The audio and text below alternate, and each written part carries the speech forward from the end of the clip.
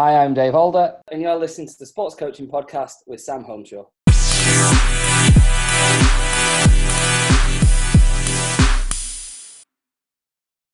Welcome to the latest episode of the Sports Coaching Podcast with me, Sam Holmeshaw. Hope everyone has continued to stay safe, well, and is keeping busy in this pretty difficult time for us all. I'd firstly just like to say thanks to everyone that's got in touch over the last week. I had some really great support and feedback off coaches out there, so really great to hear. So please do carry on keeping in touch. So on this episode 5 today, I'm absolutely delighted to be joined by Dr. Dave Alder, Senior Lecturer of Sports Coaching at Leeds Beckett University. Dave, how are you? Morning, Sam. Good, thank you. How are you getting on? Yeah, I'm very good. I'm keeping busy. Are you? I am. I'm in the middle of trying to convert my garage into an office, so currently chopping fingers off and having to run to get plasters, but no, all good. So, Dave, as we said, you're you're Senior Lecturer of Sports Coaching at Leeds Beckett. So, do you want to tell us a bit about your role there and some of the stuff Leeds Beckett's doing on the sports coaching course? Yeah, so I've been a Senior Lecturer at Beckett for the past 5 years. Previous to that, I was at University of Bath, University of Edinburgh, teaching their sports psychology degrees. And then prior to that, I did a PhD at John Moores, where I did my undergrad as well. In terms of my teaching at Beckett, the course was, as you know, was revalidated a year and a half ago. So we've now got industry-specific modules that allow our students to essentially go out into the workplace and gain gainful employment immediately. So I mainly teach on performance analysis modules, a little bit on coaching pedagogy modules, and a little bit on the masters in terms of optimizing skill and expertise. Yeah. And enjoyable for you? Yeah, I love it. I think the biggest thing that this strange situation has shown me is that I do miss the interactions with the students, the day-to-day stuff.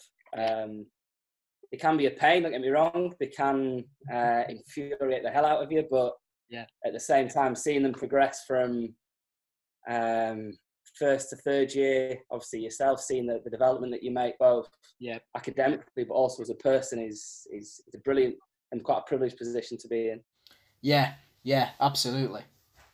And Dave, as well as your role at Leeds Beckett as a senior lecturer, you're also the Youth Development Phase Talent Reporter for the FA, which you've had since the new year, am I right in thinking? Yeah. So when I started at Beckett, I started as an academy coach at Bradford City as well. Yep. So I was there for 5.5 years, working with a range of different age groups, and then over the last 3 years headed up their performance analysis for the academy, for the under-18s, and half season with the first team.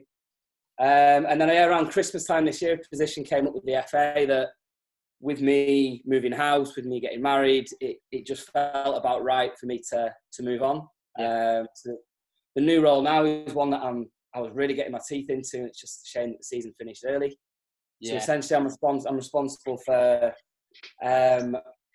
identifying and working with players that are going to play for our national age groups from the age of under 15s to under 18s. Yep. So watching live games, writing reports, attending camps and matches with the national squads, which is a different role. I'm going to miss the interaction with the players, but it's developing a different skill set for one that I've not really been using as a coach, being on the ground. Yeah. So really interesting stuff. So you mentioned a bit about your role at Bradford there, then. So that was as a lead age group coach, am I right in thinking? Yeah. So started off as the lead under 14s coach, and then essentially mainly due to work commitments at Beckett, ended up dropping down to under 13s because I couldn't commit to the extra training sessions. Yeah. So essentially the role just consisted of designing, planning, leading sessions 2-3 times a week, games on a Sunday, and then all the admin that comes along with working within an academy. So the dreaded PMA system, in which you've got to write reports on players. You've got to it's whole host of admin that when you speak to any academy coach, they'll probably let you know it's the least favourite part of the job. Yeah. One thing that aligned really nicely with the Beckett position as well was the amount of opportunities we managed to get for students across the degree. Yeah. So we've had 12 students that have come on as interns within the performance analysis and strength conditioning departments, and quite a few of them have now gone on to full-time employment. So, for example, Charlie Mitchell. Was Charlie in your year, Dan? I think it was year above, wasn't he? Year above. So Charlie's now head of performance analysis for Paphos FC in Cyprus. Yeah. Great. We've got Callum Goff is the head. He works as a full-time analyst for the PG Mall, so the guys that are responsible for the Premier League referees. Yeah.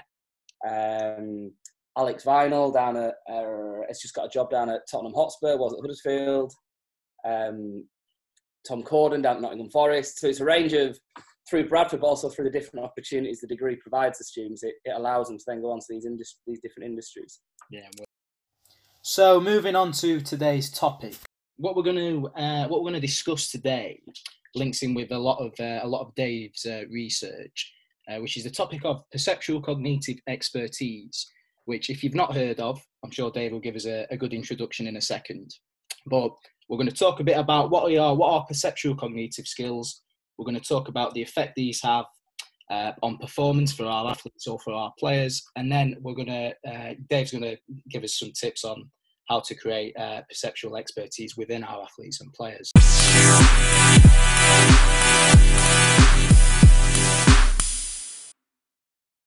So to start us off, Dave, I guess what are perceptual cognitive skills then, or where does this idea of perceptual cognitive expertise come in? Okay, so perceptual cognitive skills, probably worth prefacing this with there are 3 or 4 different schools of thought on, first of all, how you define them, how you train them, how you measure them. I don't think we've got long enough to go into each of the different approaches today. Yeah.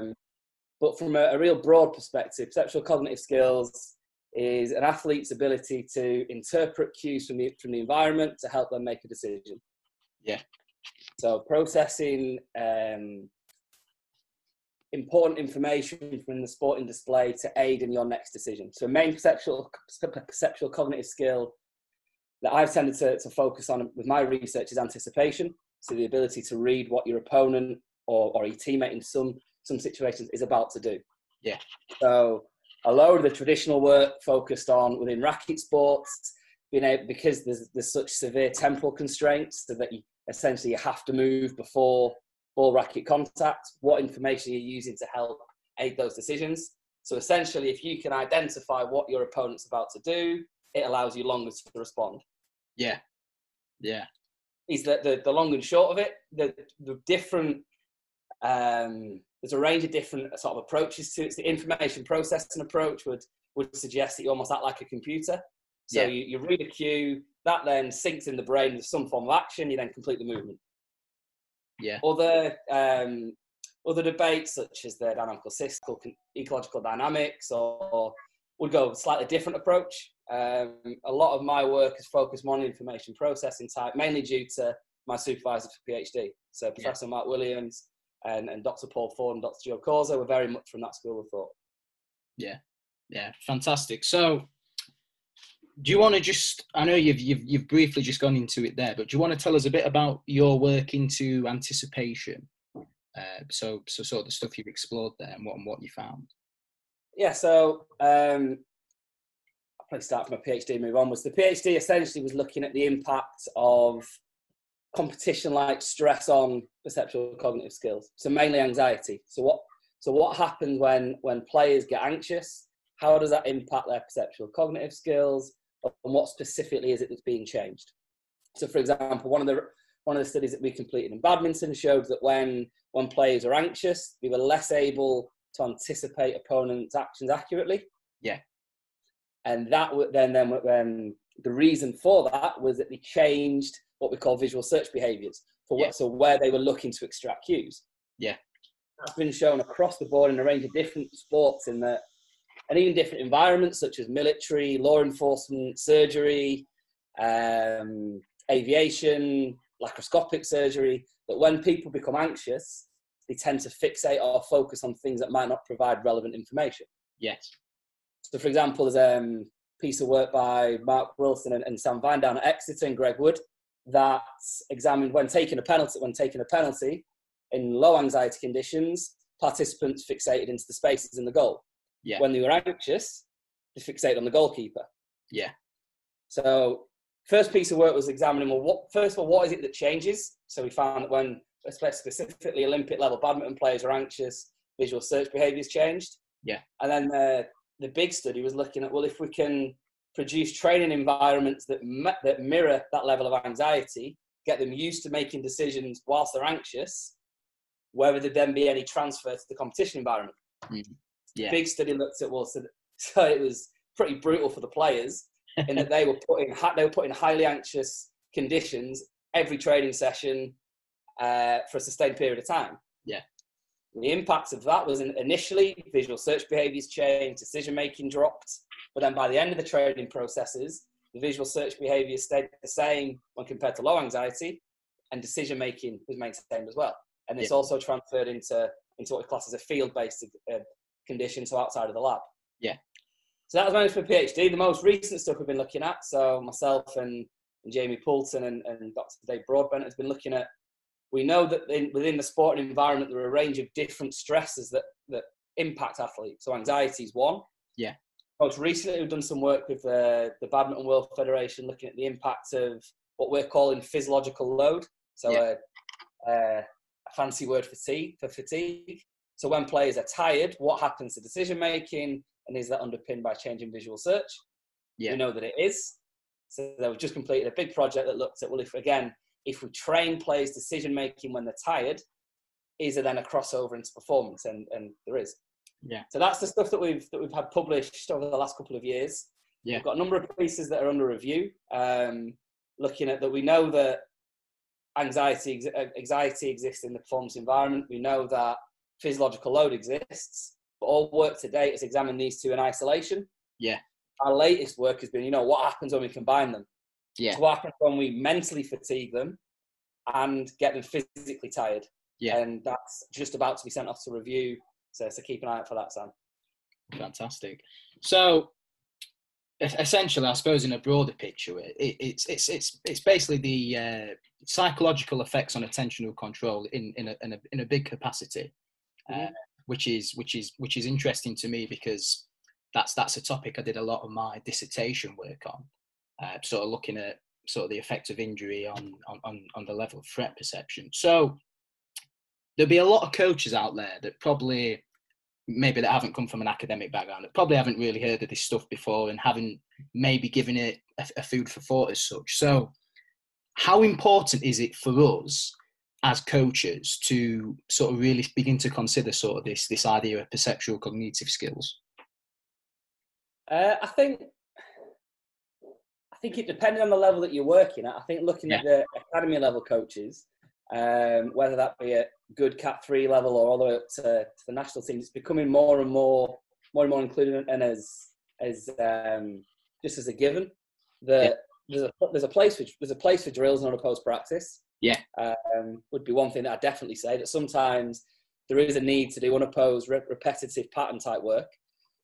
Yeah. But I think there is an appreciation that there's constantly a decision to be made. Yeah. A lot of the stuff that we worked on at Bradford, and they've got some fantastic coaches working there. So our new head of coaching, their new head of coaching, Lewis Nightingale, has come back from Everton, has revamped the curriculum. And a lot of that is so game specific that it forces players to make decisions. Yeah. Whether that's decisions around what an opponent's about to do, what they're about to do, or it might even be a decision about a technique. So I've only got one option I've got to play. If I'm playing left back, I've got to play into my left-sided midfielder, but I've got a defender blocking my passing lane. Yeah. Right, the decision now is what technique to use. Yeah. So it's not a tactical decision, but it's a technical decision. Yeah. And I think coaches are starting to see the difference between those two. Yeah. The thing that was a very common, and it's one of my bugbears that within the game, is you need to scan. You need to scan.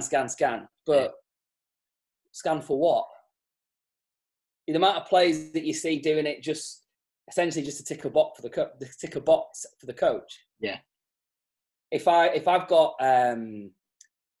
developed a high level enough perceptual-cognitive toolkit that I can use auditory senses, so I can hear where the defender is, Yeah. If I can feel where the defender is, why do I need to look at him? Yeah. If I am scanning, what am I scanning for? There's a massive difference between looking and seeing. Yeah. Everyone can look. So the amount of times that you see players check the shoulder, that old adage, they'll check the shoulder and then turn into the defender anyway. Yeah. So what was the point in it? Yeah. Yeah. Exactly. So what's the point? So Yeah. the difference between scanning for scanning's sake, or actually identifying and, more importantly, interpreting the cues that they're seeing, and that's where expertise comes in. Yeah. Anyone can look over the shoulder, but it's that level of perceptual cognitive skills to then link together the perception and the action. Yeah. So I know that if I'm receiving that I've got a defender on my right shoulder, I'm perceiving the pace of the ball, what I've got on my left shoulder, the surface, where I'm on the pitch, all these things to make an instant decision. Yeah. Information processing approach would say that I'd think about each of those steps. Yeah. Whereas other sort of ecological dynamics and constraints type approach might suggest that just becomes natural. It's more self-organisation. Yeah. Yeah. Just quickly on those two before we move it on. Do you want to just give a sort of brief explanation of both of those approaches, the ecological dynamics and the information processing? I'll give you the one together because they're essentially, and Mike Ash was bringing out some quite cool work on this. Yeah. Lots of people are saying lots of different things. Sorry, are saying the same thing with lots of different terminologies. Yeah. So Mike's bringing out a really cool piece of work that is looking at developing a common framework for language. So I'm not sure if that's come out yet. It's coming out soon. But essentially, I read it the other day. Really good read. Yeah. So essentially, it's suggesting that it's perception and action that are linked, and there's not necessarily a cognitive aspect all the time. Yeah. So, for example, if I'm walking up a flight of stairs, for example, I'm not consciously thinking about what the height of the step is. Yeah. My body's self-organizing to allow me to perceive the environment and then act accordingly. Yeah. Essentially, so it's removing that level of cognitive element that, and again, some people would argue that there's always a cognitive element. So I'm not sure. So, for example, Dave Collins would suggest there's always a cognitive element. Cognitive element's always there. Yeah. Whereas other people, sort of Rick Shuttleworth, Mark Upton, Ollie Logan, would suggest that maybe it's more around self-organisation. Yeah.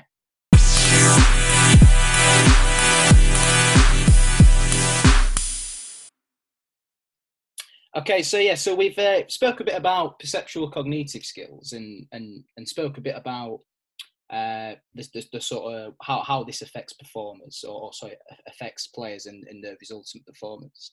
So a lot of stuff in the literature, obviously, or the majority of the time, talks about this idea of experts versus non-experts. So experts are really good at using these perceptual cognitive skills. They use them really well. As non-experts, you tend to find that they don't necessarily they've not developed these skills as much and not so much attuned to the environment, should we say. So what's your opinion on that, and what's sort of the research you've done through your PhD or through your interest? What's your opinion on that?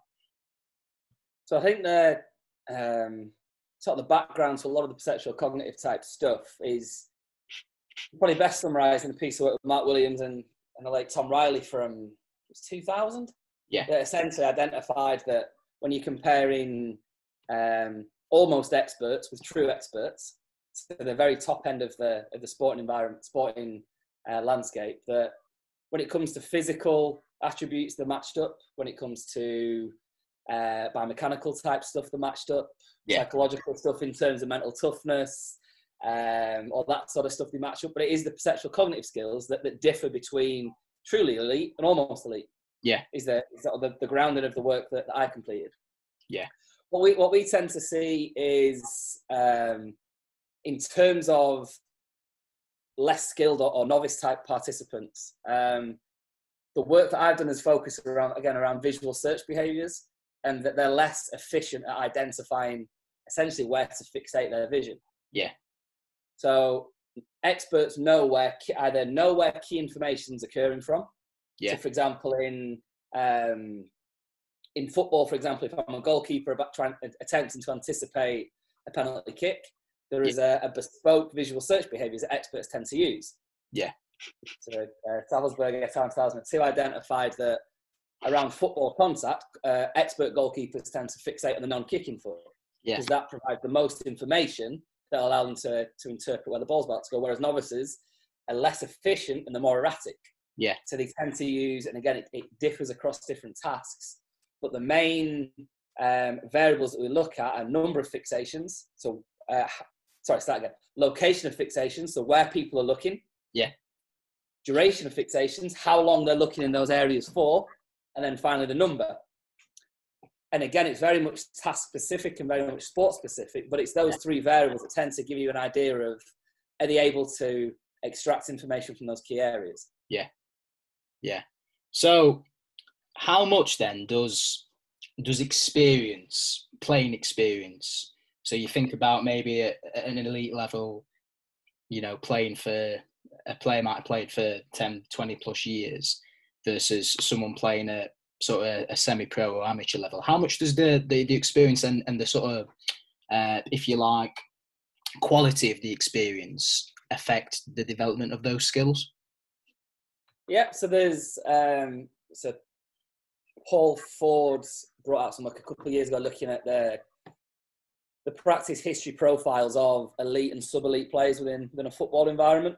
So looking at throughout their developmental pathways, what were the experiences that they went through? Were they different? Were they similar? And there actually had quite a stark difference in terms of the amount of deliberate practice, the amount of games that the experts engaged in compared to the non-experts. Yeah.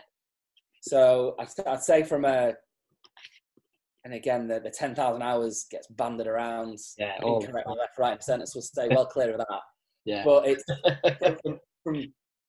from forget the academic point, from my applied experience and having worked within academies for the last 9-10 years. Yeah. I think it depends on the age group that you're working with. Yeah. So we're completing a bit of work with Bradford at the minute around essentially capturing decision-making demands and capturing essentially the number and the type of decisions that players are forced to make in games, and does this translate across the practice to training? Yeah. And some of the really interesting focus group work that we've done has identified that at the younger age groups, they want their players to be making lots of decisions. Yeah. So there's no right or wrong. Be free to make as many decisions as you want. Yeah. Where the older they get, so more towards the under 18s level, it's here are 3 options, choose the best one at the right time. Yeah. Yeah. But to be able to choose the best one at the right time, you're going to have to have experienced lots of them early in your development. Yeah.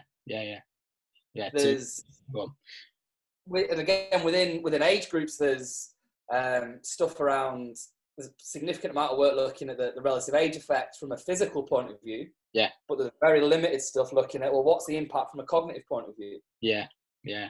So one of my dissertation students, Josh Waddingham's, looked at that this year in terms of is there a relationship between relative age effect and perceptual cognitive skills within academy players? Yeah.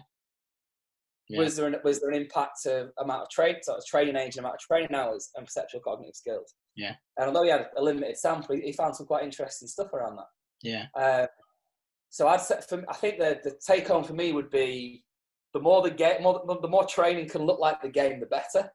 Yeah. I know it's quite a simple message to be saying, but not just from a physical point of view, but everything that comes along with it. Yeah. If you're expecting players to make specific decisions in a game, they need to have been making those specific decisions in training. Yeah. So, for example, going back to my applied work at Bradford, we used to train on an AstroTurf. We used to have a third of an AstroTurf. Yeah. And the red line that we played up to was just short of the halfway line. Yeah. We then used to play our home games on the same AstroTurf. Yeah. And we were fantastic up to that red line. Yeah. After that, we struggled because the players are, what's this? Yeah. Yeah. Or even the distances between, even it might not, going back to the different approaches, they might not be consciously processing it, but getting used to spaces between players. Yeah. Yeah. Getting used to having to complete multiple sprints and then make a decision. Yeah. There's a whole load of research around. So Dr. Stacey Emmons at Beckett's examined work around rugby league referees that, I can't remember the specifics, but the overall message was that after completing an extended sprint, the chance of making the next decision correct dropped massively. Yeah.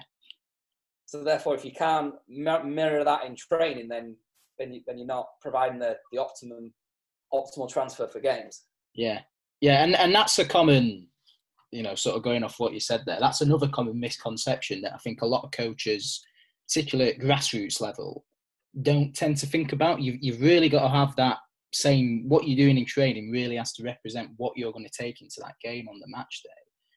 Basically, for other reasons as well, for all those reasons you've said there, it really does affect how your players go and make those decisions in the game, especially when you think about, tactical periodization, if I'm right, Dave, that's done a lot of work around that as well, talking about the similarity of situations. Yeah, so Mike Ashford and Jason T brought quite a novel piece of work out around that last year before last, around tactical periodization. But I think in terms of real simple applied implications, getting players to work within the units that they're going to be playing within a game. Yeah. So if I'm playing centre back and playing a 4-3-3 and I'm playing alongside a centre back. Yeah. Make sure that they're on the same team in training. Yeah. Yeah. Because then implicitly you start to pick up the cues from each other. Yeah. Yeah. Likewise, if you're playing with a holding midfielder, get him to play in the same team as you, because then you recognise his movements, you recognise where he's strong. Yeah. Yeah. It begins to link to that idea of a shared affordances, doesn't it, within your team? Yeah. Yeah. Yeah. Really interesting stuff.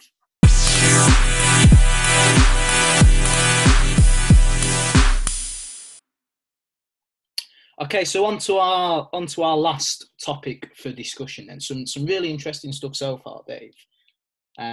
Sort of beginning to sort of talk about these perceptual cognitive skills. So, as coaches then, how do we begin to go about creating perceptual cognitive expertise in our performance? So I know you've briefly mentioned some points there about sort of recreating or similar situations, similar scenarios, if you like, in training that would happen in the game on a Sunday. But how do we really begin to sort of create those expertise in our performers?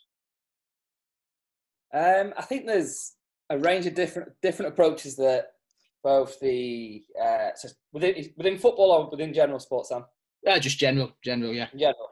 Okay, so I'll speak from my experience in football that the latest qualifications from the FA have done some really cool stuff around this.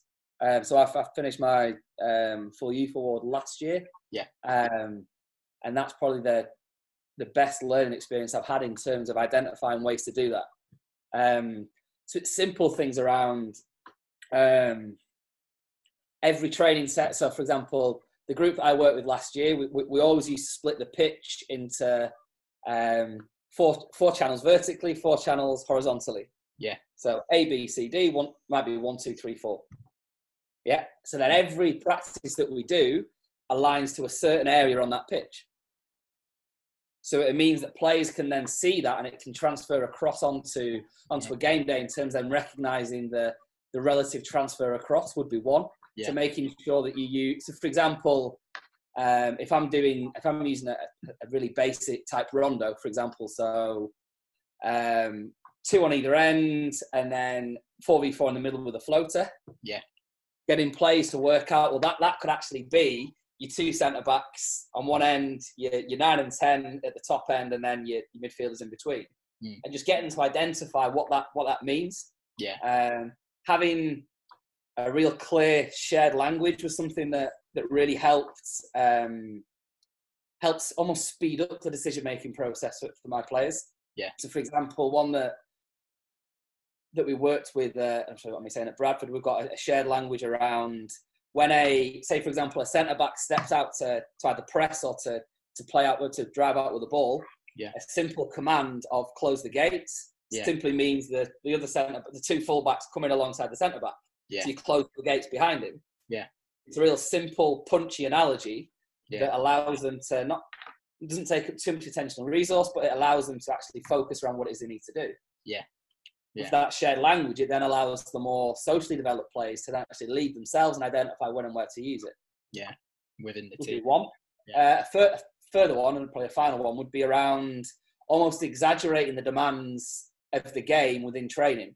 Yeah. So, for example, if I've got a midfielder who is by far the strongest, for example, thinking back to my time in my last group, centre midfielder was far too strong for the group. Yeah. He was technically and tactically miles ahead. So then to make sure we still pushed him, we constantly underloaded his team. Yeah. Constantly set 2 players to essentially man marking. Yeah. We set the opposition challenges that if you take the ball off this player and score, it's worth 5. Yeah. So you're really stressing that player, and you need to make sure that it's done in a way that the player understands why you're doing it. Yeah. But you do it in such a way that it's forcing them to make these decisions in a temporally and spatially constrained way, that the game then becomes easy. Yeah.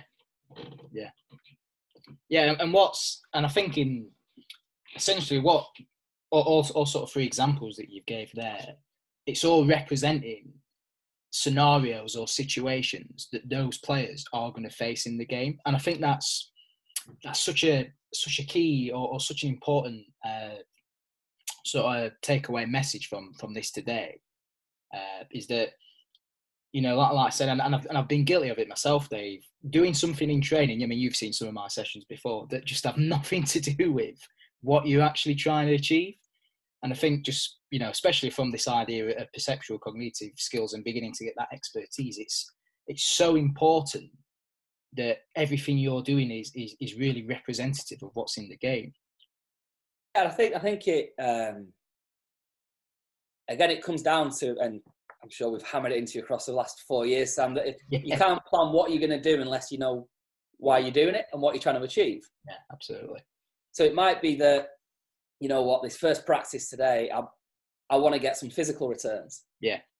So I know that I'm not that bothered about them making loads of decisions. I want them to really stress them, to get them physically tired and essentially see what happens to the technique. Yeah. So therefore, I don't really want them to make many decisions, because I want them to be essentially blowing and having to use a range of techniques. Yeah. Likewise, if I want them to focus, if they've not got these decision-making skills developed, you're not going to do it when they're absolutely flogged and absolutely knackered, because they've not got the attention resources. Yeah. So it might be that you want to build you want to work on the social side. Yeah. And if you work on the social side, you need to make sure that they're working together, and your practice allows you to do that. Yeah. So it's all around essentially identifying what is it specifically you're trying to hit. Yeah. I know we spoke a lot about decision-making, perceptual-cognitive skills, but what is it that you're specifically trying to hit? And it might not be that you hit the same thing for every player in your group. Mm. It might be that you have some players working towards the challenges you set them are very, very physically demanding. Yeah. So it might be if you're working on a small-sided game and you're playing with wing backs, setting them specific challenges that forces them to develop physically. Yeah. It might be you have a centre midfielder that you're looking to try and develop his or her decision-making when receiving these back to goal. Yeah. Whatever it is, you're really creating bespoke sessions. And that's, I think from my experience, the hardest thing for that is having the time to do it.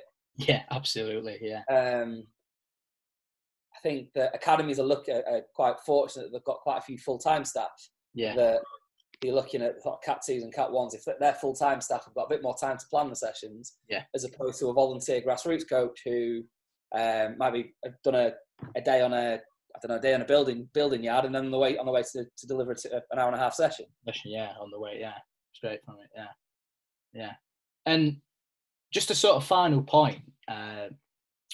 So you mentioned there maybe the practicality, sorry, the more of the timing. Is this sort of stuff that academies now are starting to think about? Is, you know, thinking about the culture academies, are they now trying to implement some of this stuff to really increase that youth development, if you like? Yeah, I think it's easy to knock academies. Yeah, it would be my first thing. Having been on the ground for, like I said, quite a significant amount of time. Yeah, there is some brilliant practice going on. It's not just developing players, but developing young men and young women as well. Yeah, which is often seen, isn't it? Yeah, it's often, and I'm sure there is some bad practice going on. Yeah, and some practice that is more about developing the footballer to sell on as opposed to developing the person. Yeah. But the caveat to that is there is a significant amount of brilliant work that's going on. Yeah. It's easy to be missed. Yeah. So you just look at the the different. I'm not sure if you follow any of the local academies on Twitter, Sam. Yeah. But so again, I use the example I know through Bradford. They closed their academy for obviously due to the current environment a couple of months ago, and it would have been easy for them to essentially leave the kids and just stop. Yeah. But they've not. They've set weekly challenges that are based around learning new skills, teaching siblings new skills, developing. There's one that I saw last week for an under 10 that had put together a video around his daily routine. Yeah. Forget the football. That's developing brilliant young people. A person, yeah.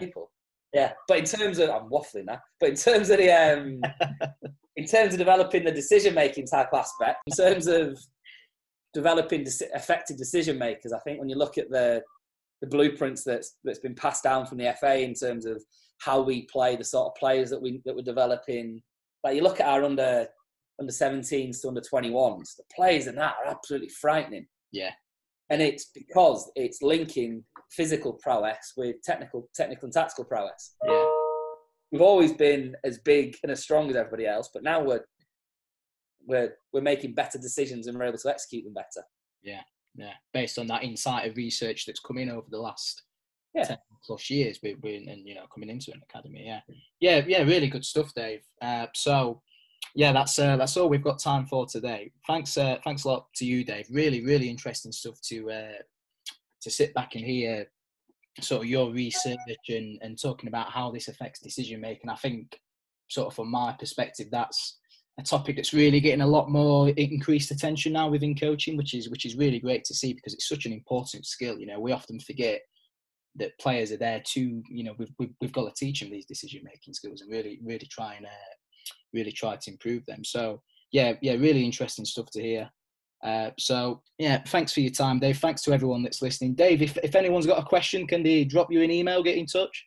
Yeah, of course I can. Yeah. So if you put my handle on Twitter and then emails just on the Leeds Beckett website, feel free to get in touch. Yeah, fantastic. All right. So again, thanks to Dave. Thanks everyone for listening, and we'll see you next week.